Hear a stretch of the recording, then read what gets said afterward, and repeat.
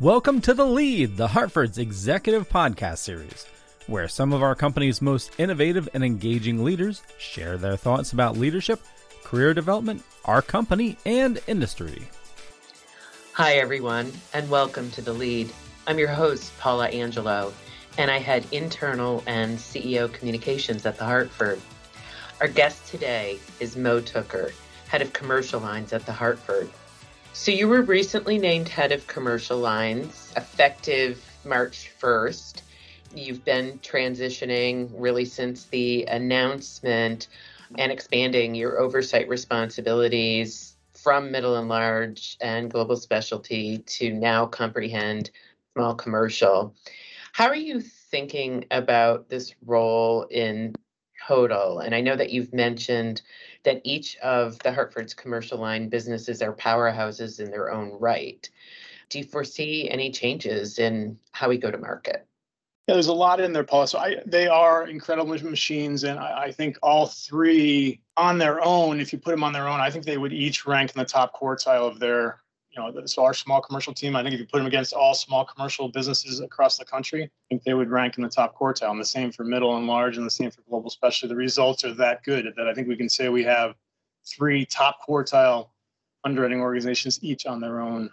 So I think I'll try to stay out of their way. But I think one of the things that I've learned while being here at the Hartford is that customer segmentation, that customer organization, we should not mess with it. So as long as I'm around, we will always have a group of people that will be focused on the small business owner. I think it just makes us better. And I think the same thing for a middle market buyer. So I think that customer segmentation is important. But I think there's plenty of opportunities where we have common threads across the businesses that we work on those together. And I think there's more of that we can do. I love the fact that each of the businesses decentralized. They are in some ways self-contained businesses and they run themselves and they are really by talented leaders. But I just think there's more often there are threads that are probably common across that we should be working on together. And I know that there's been conversation happening as we've thought about how the Hartford will continue to innovate and grow with the concept of One Hartford. This is something that you've been really involved in. Can you just talk a little bit about when we say One Hartford? What is that? Yeah, I think simply it's just how do we bring the full power of what we have inside the building to our customers and agents? Stephanie and I have talked a lot about over the past couple of years. Boy, it could be really, really good if we could stitch these things together a little bit differently so the customer and the agent feel more of the power of the organization. And by Stephanie, you're referring to Stephanie Bush, who we talked to on The Lead a few months back. When you look at how we bring that full impact of our capabilities to the marketplace, how do you think the Hartford stacks up compared to some of our competitors in delivering a seamless and holistic experience? Yeah, this has been very consistent feedback over the past couple of years. It's just that many of our peers are siloed. They don't really communicate well together. They may not even like each other. And some of our peers' compensation structures are such that I win, you lose. So there's a competitive nature to the way they are compensated and the way they go to market. I think the wonderful thing today is that the Hartford already doesn't have that going on. I think in front of agents and brokers and customers, we come across as a single unit and get that feedback time and time again that, boy, it doesn't seem to be any real competition between you. You're all helping each other. And so I think that's a point of cultural distinction, Paula, that's here today. And agents and brokers especially recognize it today. So just think about that. If that's already here and we were able to turn that up a couple notches, what we might be able to create. Got to feel better for the people on the team, too, who are presenting to a customer to know that their colleagues are really inclined to support them and that they're sharing information that could be valuable. Absolutely. I mean, there is a little bit more sweat that's required because we ask you to go into each interaction and ask you to think about who's sitting to your left and right and make sure that you're thinking about what they could bring to the situation as well or to the conversation.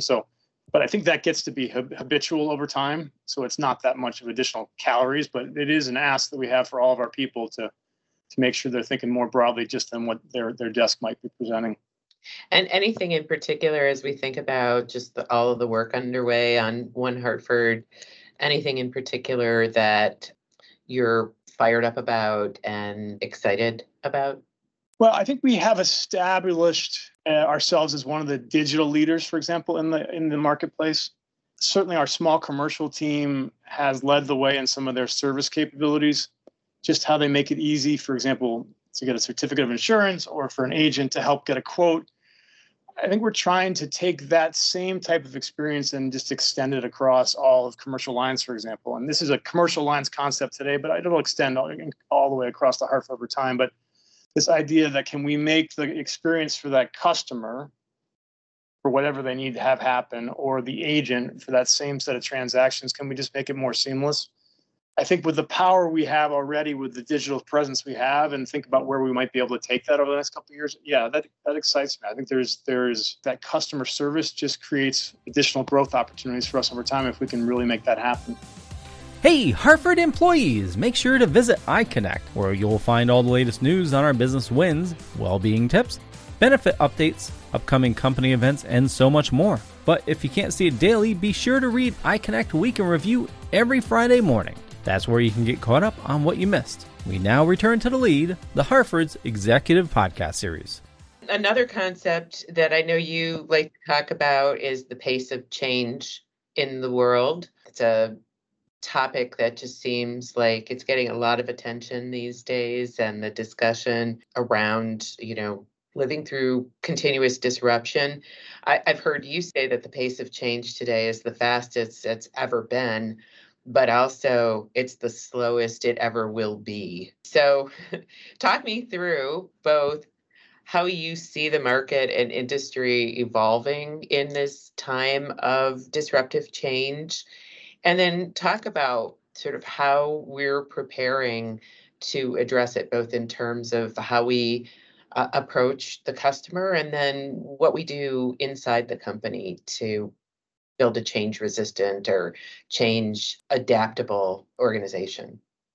Yeah, it's kind of a scary topic, huh? And we've taken a number of trips. One of them was to Silicon Valley, and I stole that from one of the presenters there, who was giving us example after example about where the technology might go, and not just there's certainly customer experience, but in the world of biology, pharmaceuticals, just on and on, just where the world might be going based on the investments that are going in from a technology perspective. So, yeah, it's a scary concept, but I think the good thing for me as I think about the Hartford is I think we're in a good place, and especially relative to our peers, I feel really good. The investments we've made to date, we're really fortunate. And there's things like John Kinney's investment in claims systems. I know it wasn't John Kinney only, he's our claims leader, but with the claims system that we've took the pain in some ways of the price tag 8-9 years ago now, and we have a modern claim system, and think about the data that we've been capturing over that time period. I think it's really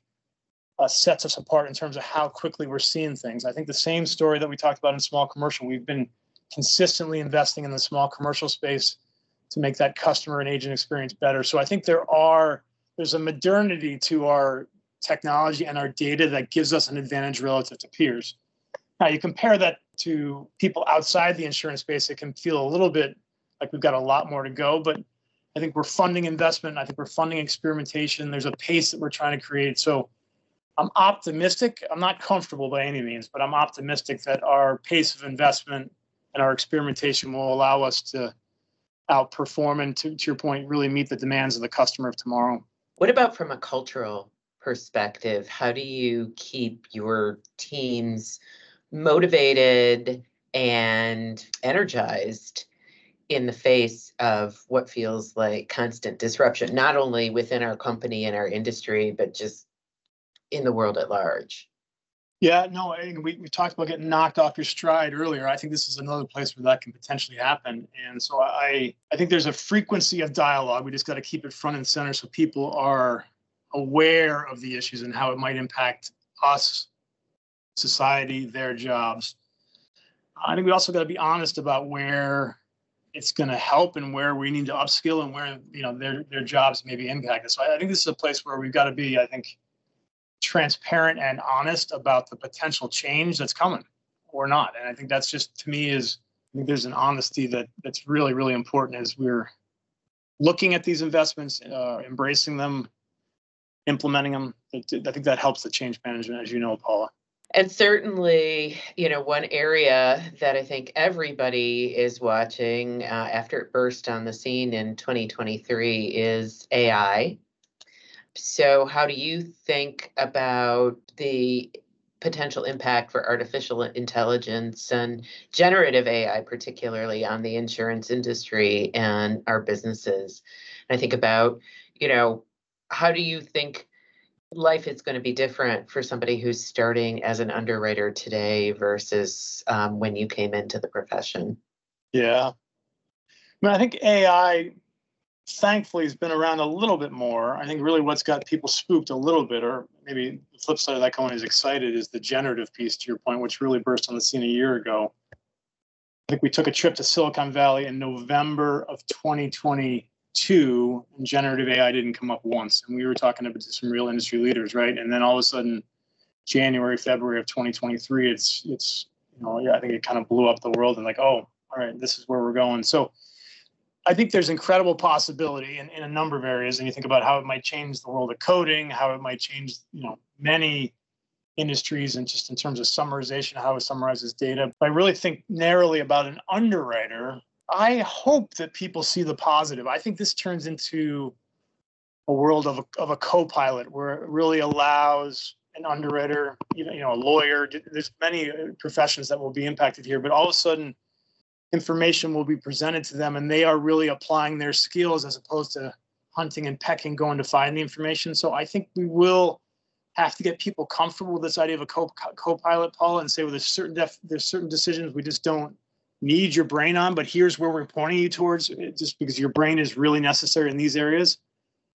I don't think that ever goes away. I think there's a natural, I don't know what the right word is, but there's a natural evolution where there's some things that will fall off your plate where we don't want you to spend time, but there's many things ahead of us that just have sophistication where we're going to need the human to apply their judgment. I think it goes in underwriting. I think it goes to the legal profession, et cetera, et cetera.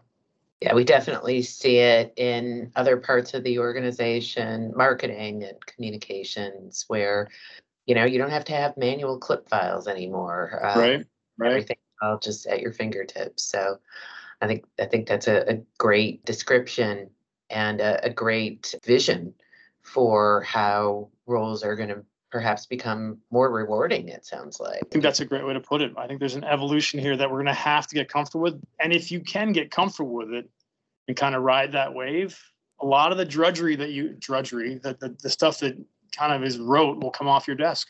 So I want to pivot and talk a little bit about another dimension of culture that you've played a really strong leadership role, and that is a supporter of the Hartford's DEI effort, diversity, equity, and inclusion. Why are these initiatives important to you, and how does it create value for the business?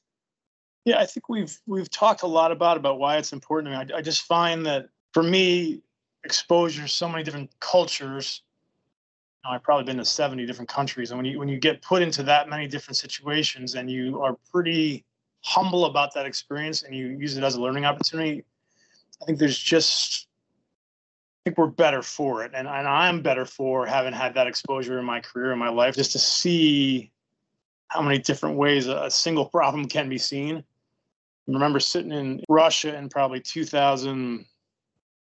early 2000s and talking about issues and their view on America versus my view of Russia. I mean, there's just so many things that you have a different view on. But so I think to me, this diversity question is really about that. It is really about how not only do we get more diverse opinions into a conversation, but increasingly for me, and I've learned this a lot over the past decade, is how do we encourage people to bring their full selves to work and apply their full range of expertise and opinions to the problems we have here. And if we can get people who are really comfortable bringing their full opinion on who they are and who they represent and their experiences to the problems we face, I don't think anybody can match the power of that problem solving. So it's really getting the benefit of an environment where you have people with differing backgrounds and different experiences and finding the best of the best out of that. Yeah, and I think that's rewarding from a business outcomes perspective, but think how rewarding that is as an individual to come to work and you really get engaged with a group of people who are just fascinating. So I'm hoping there's an engagement piece that plays out over time too. So I have one more question for you. We've talked about the journey that you've been on, the ground that you've covered in your career, and how you've grown in your responsibilities here at the Hartford in particular. For somebody who's just starting out, early days in our company or just early days in their career anywhere, what would be the advice you give? Not surprisingly, a lot of the themes we've talked about, Paula, are going to come through there. I think listening, active listening, if that's not a natural skill, I would say that's one you got to work on. Maybe a second is I think there's an importance to having a really deep knowledge of your area of expertise. And I think if you're trying to stay high level or superficial, I think your brain, your colleagues, your career will benefit from just getting really, really deep and making sure you understand an issue or a set of issues inside and out. And third, which is probably really closely related to the other two, I just think it's lifelong learning, curiosity, I just think pays off. You're more able to connect things that may be seemingly disconnected, and you're just able to make connections that other people can't see. So I think that lifelong learning kind of goes back to listening and going deep on the subject. So I think all three of those are pretty intertwined, but hugely helpful in my career. And I think for most people's career, I think they kind of go across just about any job. Well, thank you so much for a fantastic conversation, Mo. It's been a treat to get to know you better and hear more about your experiences as a leader. And thank you to everyone listening to The Lead. Until next time, I'm Paula Angelo. This has been The Lead, the Hartford's executive podcast series. Don't forget to subscribe on Apple, Spotify, or wherever you listen to podcasts so you'll be notified on the latest episodes. Thanks again for listening, and we'll catch you next time.